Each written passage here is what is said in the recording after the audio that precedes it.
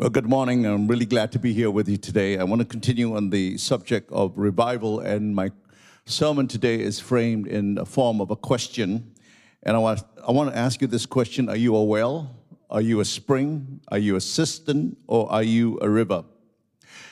This question is, of course, not a rhetorical question. So I want you to put it in your think box, because we're going to come back and circle around it and come back and answer the question at the end of the service. The main consideration for any location of any town, city, or village in antiquity is the proximity to a water source, because without water, a town, a city could not survive. So ancient cities were built around these water sources. In the Old Testament, we find great cities built around great rivers like the Nile and the Euphrates. And other cities were built around shores of the freshwater lakes. Of course, we know that there was a thriving community of over 250,000 people that lived along the Sea of Galilee, or what we call the Lake of Gennesaret in Jesus' day. You know, we've got cities like Capernaum, Bethsaida, Chorazin, and Tiberias. And all these cities drew their sustenance from this lake. And obviously, the larger the water source, the larger the community it's able to sustain. But what if there is no river nearby? What if there is no freshwater lake nearby? Well, the cities in Israel drew their supplies from underground springs, many underground springs. If you've ever been to Israel, it's a land of springs, man. The city of David, or Zion, for instance, drew its supply from a freshwater spring, a Katzion spring that is situated directly under the city. It's a beautiful spring that gushes forth clear, pristine, cold water, even up till today, thousands of years later. And I've been to that spring on many occasions. It's a beautiful picture of the heavenly Zion, because if you read the story, if you read the account of heavenly Zion in Revelation 21, you'll find the throne of God, and beneath the throne of God there is a beautiful spring that out of it gushes forth water to supply the needs of all of the inhabitants of heaven. Amen. Another example, of course, is the city of Jericho. And Jericho is located in a very dry, rugged terrain in the Judean wilderness, very close to the Dead Sea. And I've been to Jericho on several occasions, stayed there as well. And if you ever go to Jericho, you will discover that there are bubbling springs everywhere. I mean, you walk along the roads and you find springs of water coming up. And it's all coming from an underground spring that's called the Spring of Elisha. And if you recall, in the days of Elisha, the waters in the city were bitter, and they came to the prophet, and the prophet spoke and asked for a bowl of salt, and he cast the salt into the waters, and the waters were healed. And even up to today, thousands of years later, man, it remains healed, and it's good, clean drinking water. Amen. But what if there's no river? What if there's no freshwater lake or a natural spring in close proximity? Well, the inhabitants of the land could do one or two things. Number one, they could dig a well. There are many wells in the Old Testament that were dug by the Old Testament patriarchs. Abraham, of course, dug many wells, and several of these wells later became cities that actually grew around those wells. People instinctively gather around water sources, right? So did Isaac and Jacob. And many of these wells mentioned in the Old Testament were very deep wells. They went down hundreds of feet into the ground, and they could last for a long time. In John chapter 4, Jesus visited a well in Sychar, and it was a well that Jacob had dug. And centuries later, man, that well was still producing good, clean drinking water. And the town of Sychar, of course, drew their sustenance from that well. The town of Nazareth, of course, also had as its supply one main source that was located in the northwest extremity of the city. And no doubt Mary would have gone there on many occasions to draw water for her family. Now, how do you dig a well? How do you dig a well? The old-fashioned way, through sheer hard work. In Hebrew, the word for well is the word beer, B-E-E-R, which is not just an alcoholic beverage, which it means to bore. And literally, they had to find their way down, dig very deep till they reached the water table. So here's a piece of advice. If you want to grow a church, if you're a pastor, if you're a zone leader, if you're a cell leader, if you want to grow your cell, my friends, I'm telling you this, go deep, man. Go deeper, hallelujah. Because the deeper you go, the larger the well you're going to be, and the more people you're going to sustain. If the well becomes a spring and living water starts flowing out from you, my goodness, you're going to sustain a large number of people. A good spring, in fact, can sustain a whole city, hallelujah. Now, the second thing that they could do in the Old Testament was to dig a cistern. And a cistern was a underground storage tank that was dug up from the earth, and it would be connected with an elaborate system of water channels and surface drains to direct the flow of rainwater into the cistern. Now, you can just imagine the debris and the dirt that would be channeled into a cistern. After months, there would be sediment settling at the bottom of the cistern. It makes the water very murky. And cisterns, are a very common source of water in Israel. To drink out of a family cistern was considered the wish of many of a Jew, all right? And these cisterns were often dug in the open courtyards of homes, and during the summer months, they would often be empty.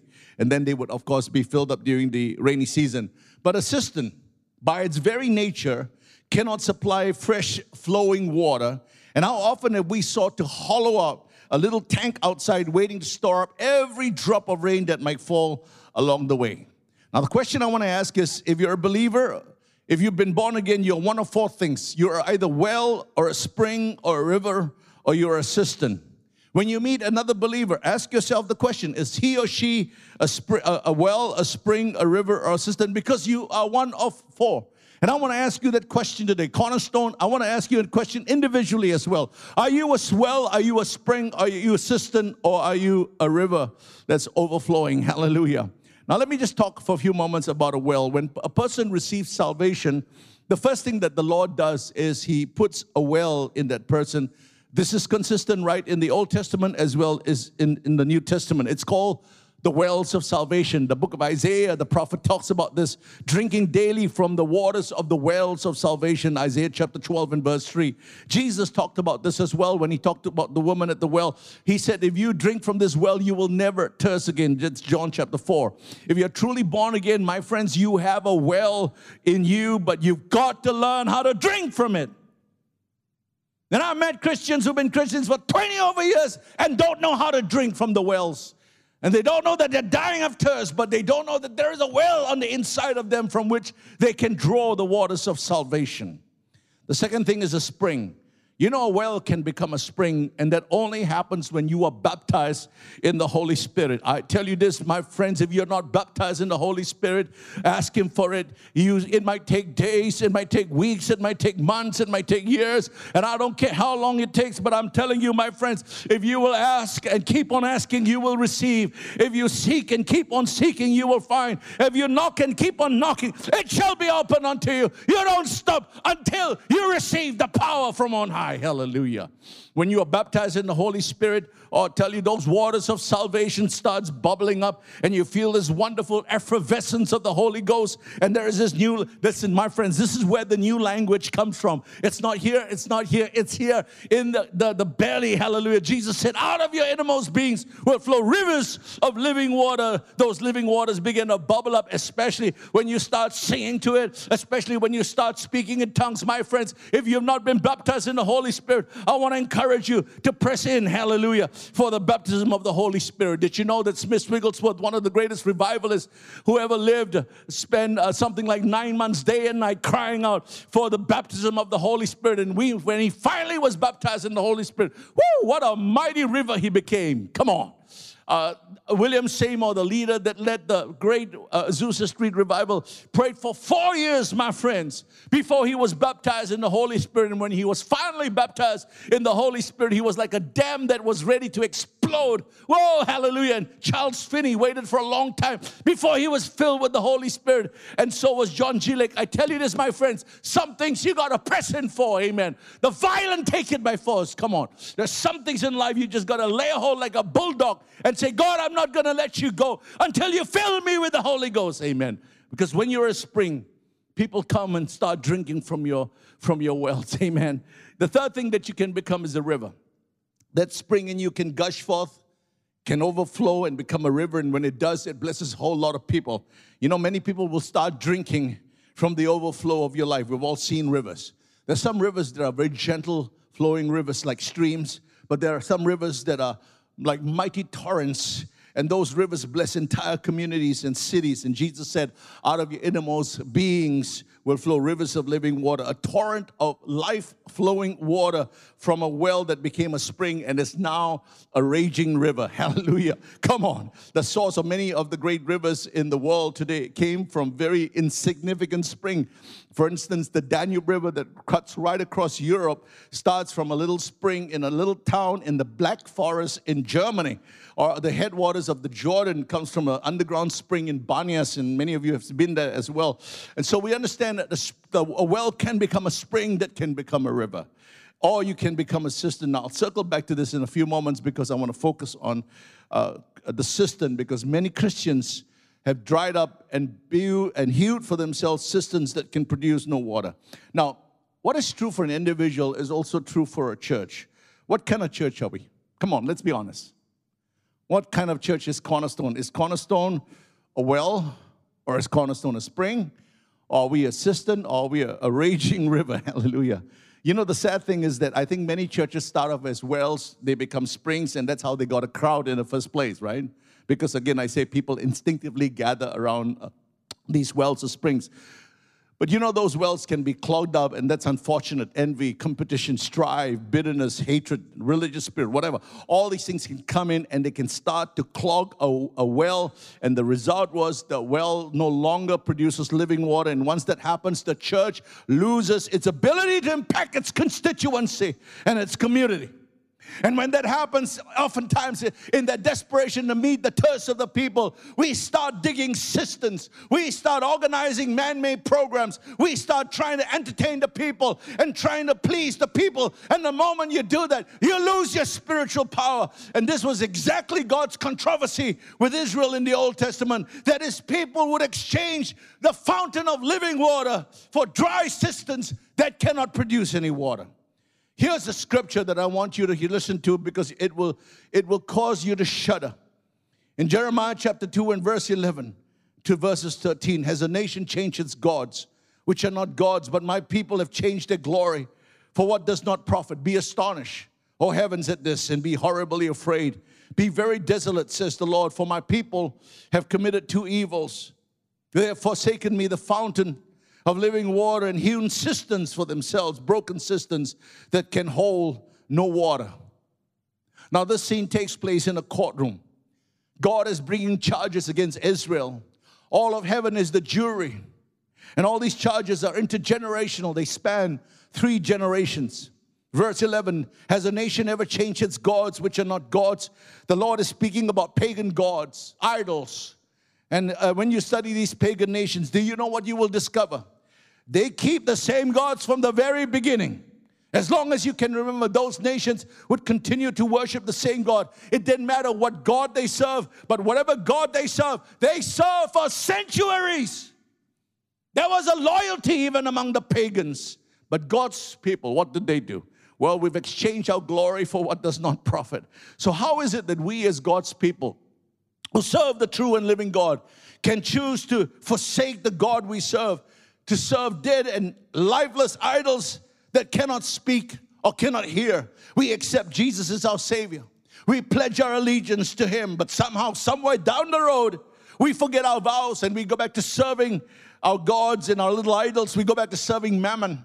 We go back to serving ourselves. We go back to serving sin, and we go back to serving the devil. And what God is saying is, even the pagans don't do that.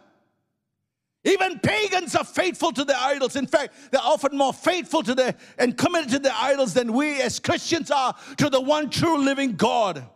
What is God's opinion of this? Well, in verse 12, He says, you be astonished. You be horribly afraid. Man, you should be shuddering with great horror. God doesn't say, it's okay. You know, everybody's doing it. God loves you anyway. I know you had a bad day.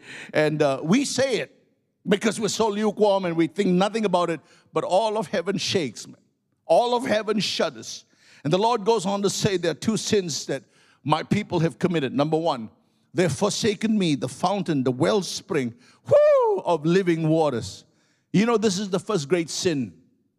We've forsaken our source. I haven't heard a message being preached lately that forsaking God is a sin. God calls it a sin. We don't. We call it, I'm just having a bad day. I'm just having an emotional problem. I'm having a bad week. I ran out of money. I grew up as a terrible abused child. And we have a list of things why it's okay to forsake our source. Let me ask you, who is your source? What is your source? Where do you draw your daily sustenance from? Are you drinking daily from the well that God put within you? My friends, I'm telling you this message. God is speaking to some people watching right now in this service.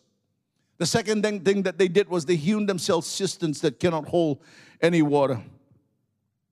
When we forsake the source of living waters, we end up digging our own cisterns. We end up doing our own thing with our own strength and our own ability. And when that happens, we start to see a gradual decline of spiritual power in our lives. Why? Because cisterns are incapable of holding living waters, my friends. If you can understand this, you will understand the book of Jeremiah, because it was to these people that he was sent to. Our churches are full of people who have forsaken the true and living God and have broken down cisterns for themselves. I tell you this, in the church today, there's a lot of idolatry that's going on. There's a lot of idolatry, and an idol is anything that God says, I want you to give up, and you say, I cannot give up. That becomes an idol in your life.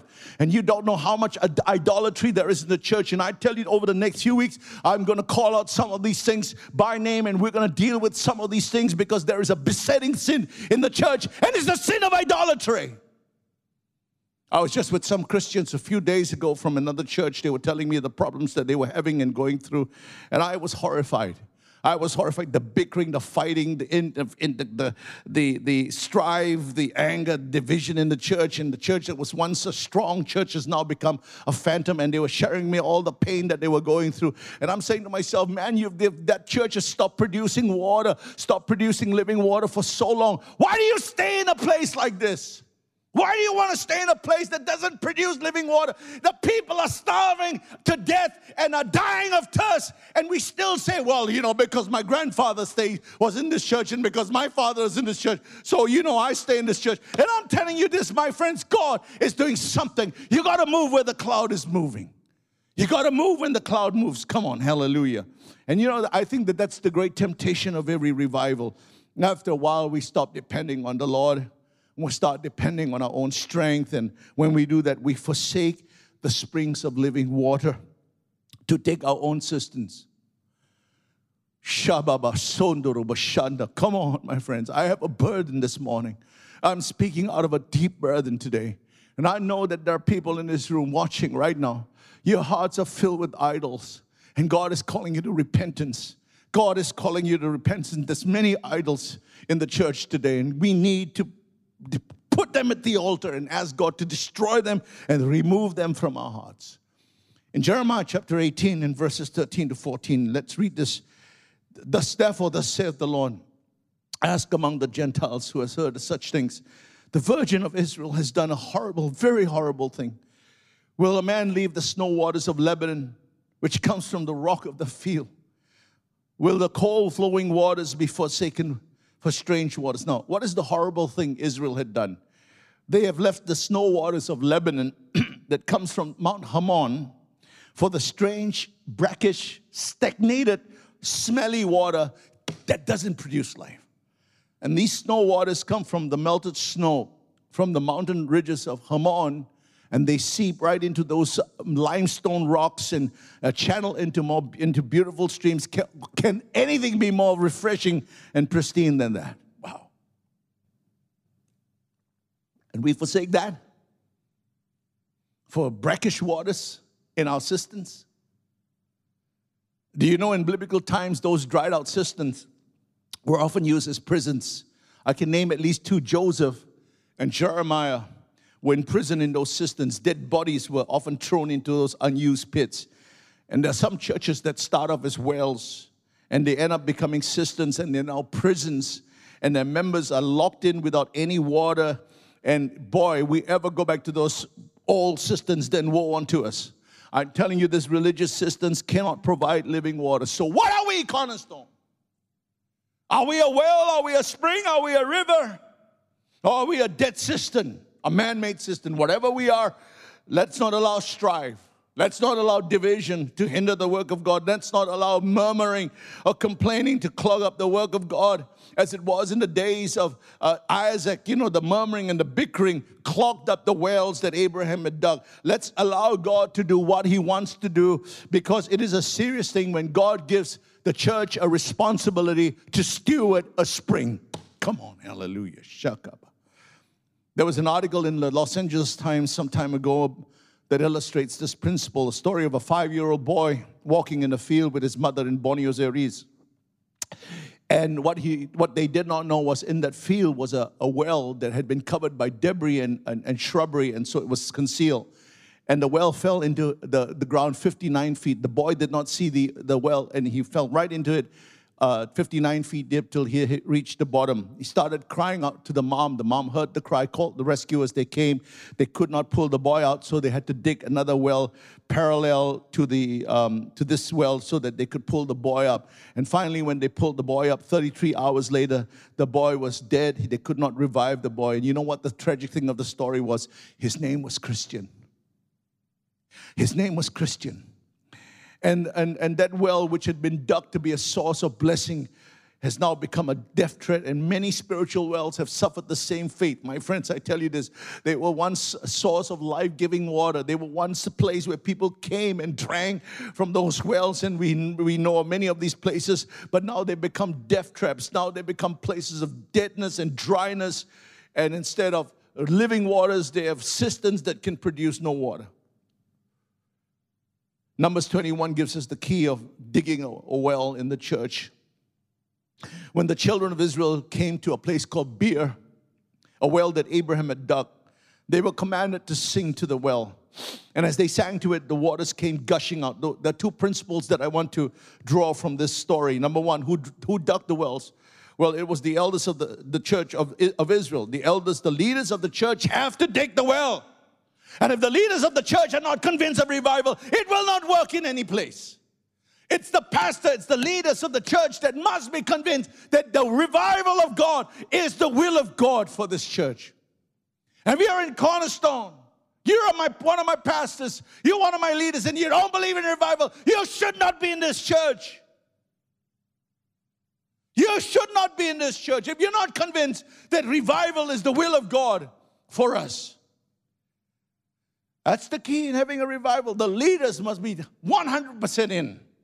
You know, a pastor must first become a house of prayer himself. He must become a torrent of life-giving water. Now, many of the ancient wells descended to great depths in the Old Testament, and that's necessary because shallow wells would dry up in the heat of summer.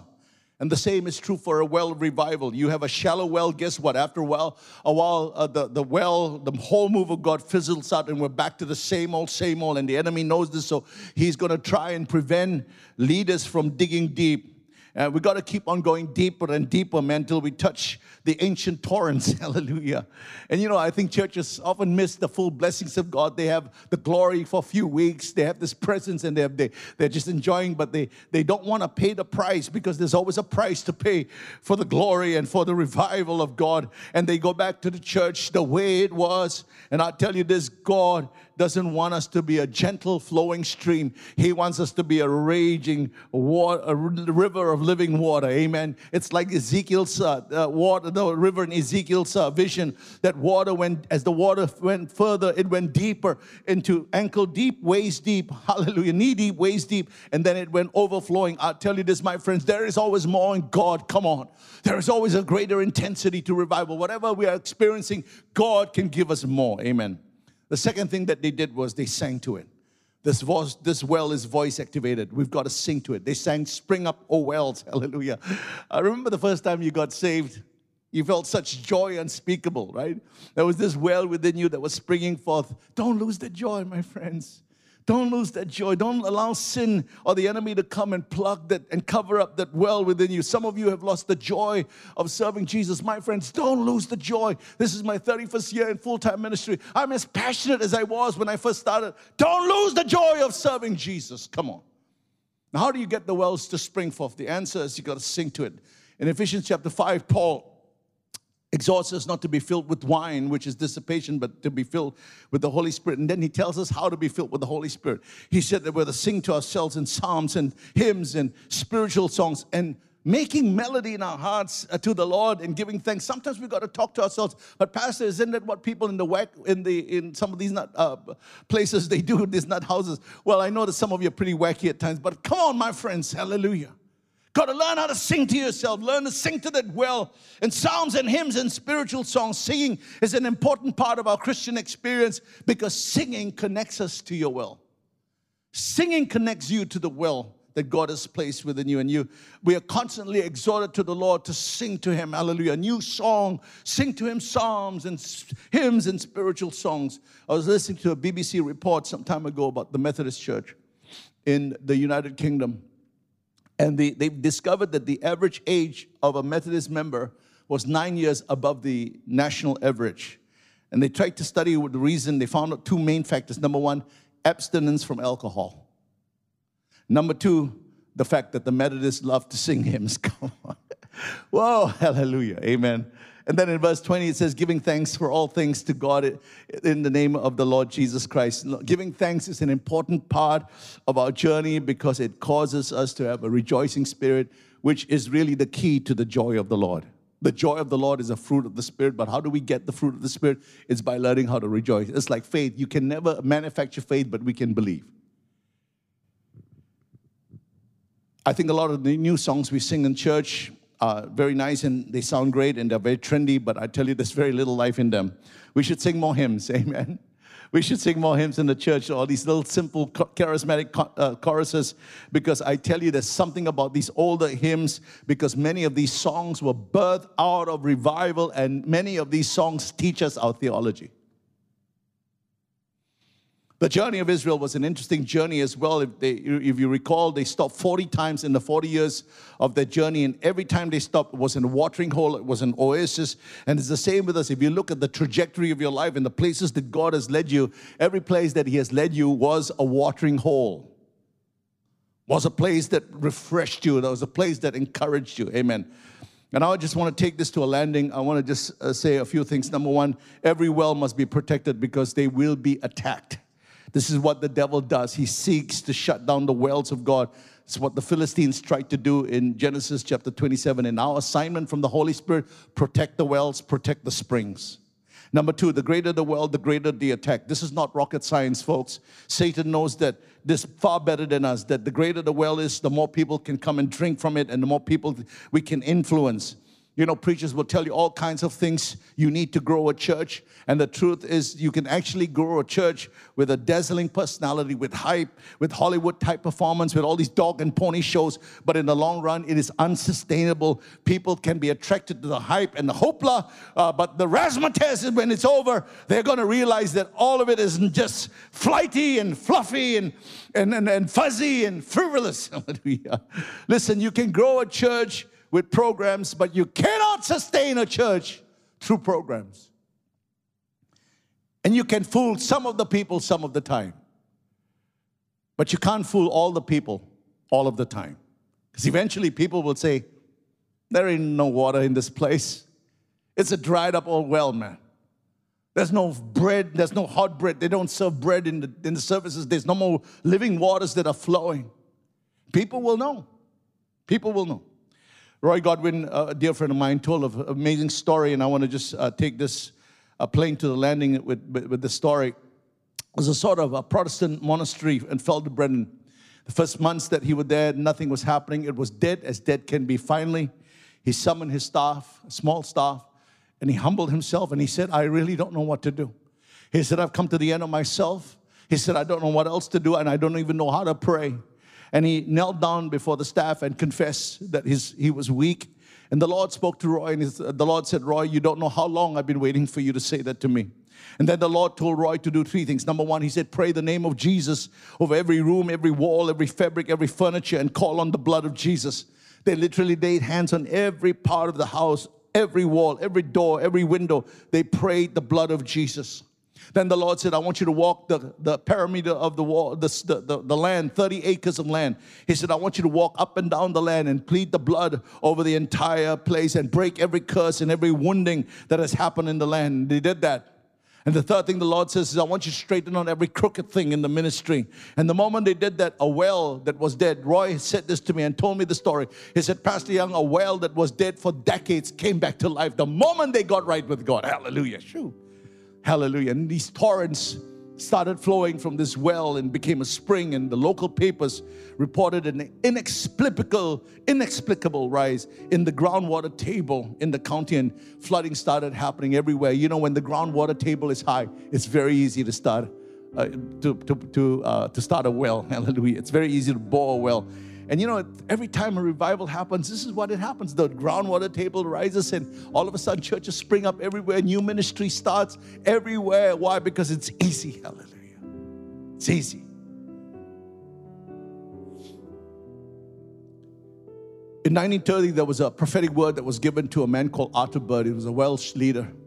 It was given by the great evangelist Smith Wigglesworth. And I want to read this because God has been speaking to me out of this prophetic word. And this is the prophetic word. There shall come a breath, and the breath shall bring the wind, and the wind will bring the rain, and the rain shall bring the floods, and the floods shall bring the torrents, and torrents and torrents. So shall they be saved like the falling leaves of a mighty oak, swept by the hurricane in the great forest. Arms and lakes shall come down from heaven, and there shall be no ebbing. Over the past week, several church members have been having dreams, and God has been saying to them in the dreams, torrents are coming. Torrents are coming. And I want to stand here today and I ask you today, if there are things in your life that have clogged up the well in you, if you've not been drinking from the wells of salvation on a daily basis, I want you to learn how to drink from those wells. And I want you to say, God, I want more of you. Because Christianity has got nothing to say to people that are contented, people that are happy with the world, people that are infatuated with the things of the world. Christianity has got nothing to say to you, but it's got everything to say to the people that are thirsty and are hungry, that are broken and are contrite, and they say, God, I'm desperate for you. I want more of you. If you're going through a hard time, here are 3 things that you can remember. Number 1, nothing catches God by surprise. He knew you were going to go through that hard time, and He's got your back. Number 2, He's got an answer to every human dilemma. If you have a problem, I'll tell you, God has that answer. Many years ago, we used to sing a song by Andre Crouch. Jesus is the answer for the world today. Above Him, there is no other. Jesus is the way. If Jesus is not the answer, there ain't no answer. If He is not the answer, we don't have an answer to this world. And finally, I want to say to you, He is for you. He's not against you. He's got your back. I want to pray for you right now. There are people watching in this audience right now. Your wells are so clogged up, there's no more living waters that are flowing. Come on, pray. My friends, stand up on your feet. Start praying in the Holy Ghost. But I tell you, don't sell yourself short. You know, some of you think that you've been baptized in the Holy Spirit. You know, some syllables came out of your mouth and, I've been baptized in the Holy Spirit. I tell you this, if there's no life change, if there's no sense of this explosion of the fire of God in your life, maybe you're selling yourself short. I'm telling you, wait until you receive the power from on high. Hallelujah. I want to be honest with God, my friends. I don't want to say I'm baptized in the Holy Spirit when I am not. I want you to be baptized, to be filled with the Holy Ghost. If you have not been filled with the Holy Ghost, ask Him until you receive it. Hallelujah. The Lord's been speaking to me. He's been talking to me about prayer. He said, I don't want you to lose heart. He said, but I want you to pray always. Hallelujah. There's something about persistent prayer that touches the heart of God. Jesus said, will I find faith when I come back to this earth? In other words, will I still find my people praying? Hallelujah. Will I still find them believing? Will I still find them hanging on to the promises? Hallelujah. Shakaraba. Oh, my friends, I'm telling you this. I know God is speaking to some of you right now. There are wells that are clogged up. In the name of the Lord Jesus, you need to speak to those wells and remove whatever is clogging them. If it's a bitterness, if it's a spirit of bitterness, you got to deal with it, my friends, because that root of bitterness springing up will defile many. And that's interesting. It's the bitterness in you can spring up like a well, but it's not a well. It's a spring of evil. Shandaraba that needs to be dealt with right now. If you have been unforgiving towards others, you need to forgive right now in Jesus' name. I don't know who you are, wherever you come from right now. If you're hearing the voice of this message in the name of the Lord Jesus, you need to repent. You need to repent and get right with God. Wherever you are, whoever you are, get right with God right now. Pastor, I'm a well. What else do I do? Well, if you're a well, become a desire to become a spring. Ask God. If you're a spring, ask God to overflow in you so that a river can flow out. Some of you are gentle flowing rivers. I tell you, the Apostle Peter was a mighty raging river. Come on. Paul was a mighty raging river. Wherever they went, people drank from the spring that overflowed in their lives. Hallelujah. And I tell you, the more that spring bubbles up, the more that spring overflows, the more people are going to come to you and drink, hallelujah, from the living waters that flow out from you. Shatarababa. Oh, rababa sataraba shikara. Come on, my friends, don't sell yourself short. There is so much more in God. Hallelujah. Let's not be contented with what this world has to offer. There's nothing in this world. There's nothing in this world, my friends. It's all in Christ Jesus. Hallelujah. Yesterday I was reading the account by General William Booth and his people and the trials and amazing visions that he has had. And I was reading the accounts of how they took Christians who in the days of Jesus and after, of course, after his resurrection, and they threw them in prisons, in the darkest prisons there where there was no light. Can you imagine those damp, dark prisons right in the deep, in the fortress? And there was no cockroaches and rats all over the place. And then they took them and threw them in arenas where they were torn by wild beasts and animals. And oh, I tell you this, my friends, the world is not worthy of such people. The world is not worthy. And when I read this, I said, God, what am I doing, Lord? These people paid a price for you, Lord. These people went all the way with Jesus. They let the Holy Spirit come into them and direct all their lives, and they acquiesce their wills to you, God. And that's what I want, Lord. I want to be sold out for you. I want to be totally yours. I want to be on fire for you 24/7, 365 days a year. I want to be burning for God. I want to be burning for God. My friends, I tell you, there's more that God has for you. Don't stay in the peripherals of what God is doing. Jump into the river. Jump into the core of what God is doing. Hallelujah. Sharababa. Father, we come before you today, Lord, and we are not contented where we are. I know that Cornerstone is more than just a well. We have become a spring, that out of this spring has flown rivers, streams into many nations have been blessed because of this church. But I'm not contented with just being a gentle flowing stream. I want this church to be a mighty torrent. Hallelujah. I want the ancient torrents of God to flow in Cornerstone into the nations. Hallelujah. I want them to know that you are God. Hallelujah. That you alone are God of heaven and earth. Hallelujah. Father, I pray thee, Lord, that there are people watching who are springs and God, who are wells that have been clogged, that you would unclog those wells and that they would become again living waters, channels of living waters, Lord. And I pray for those that are already springs and they have this joy bubbling up in them. But God, I pray that it will be overflowing. Hallelujah. Shakaraba. I tell you this, wherever you are, there is more in God. Wherever you are, whatever place that God has brought you, there's always more, there's always more, there's always more. And I speak that over your life. And now I pray for the blessing of God the Father, the blessing of God the Son, and the blessing of God the Holy Spirit to be with you and abide with you now and forevermore. And everybody said, amen. Praise the Lord.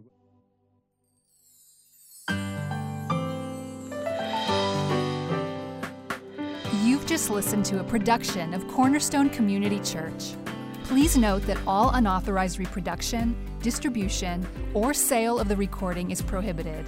For permission to reproduce or distribute the sermon, please write into mail@cscc.org.sg. We hope that you have been blessed.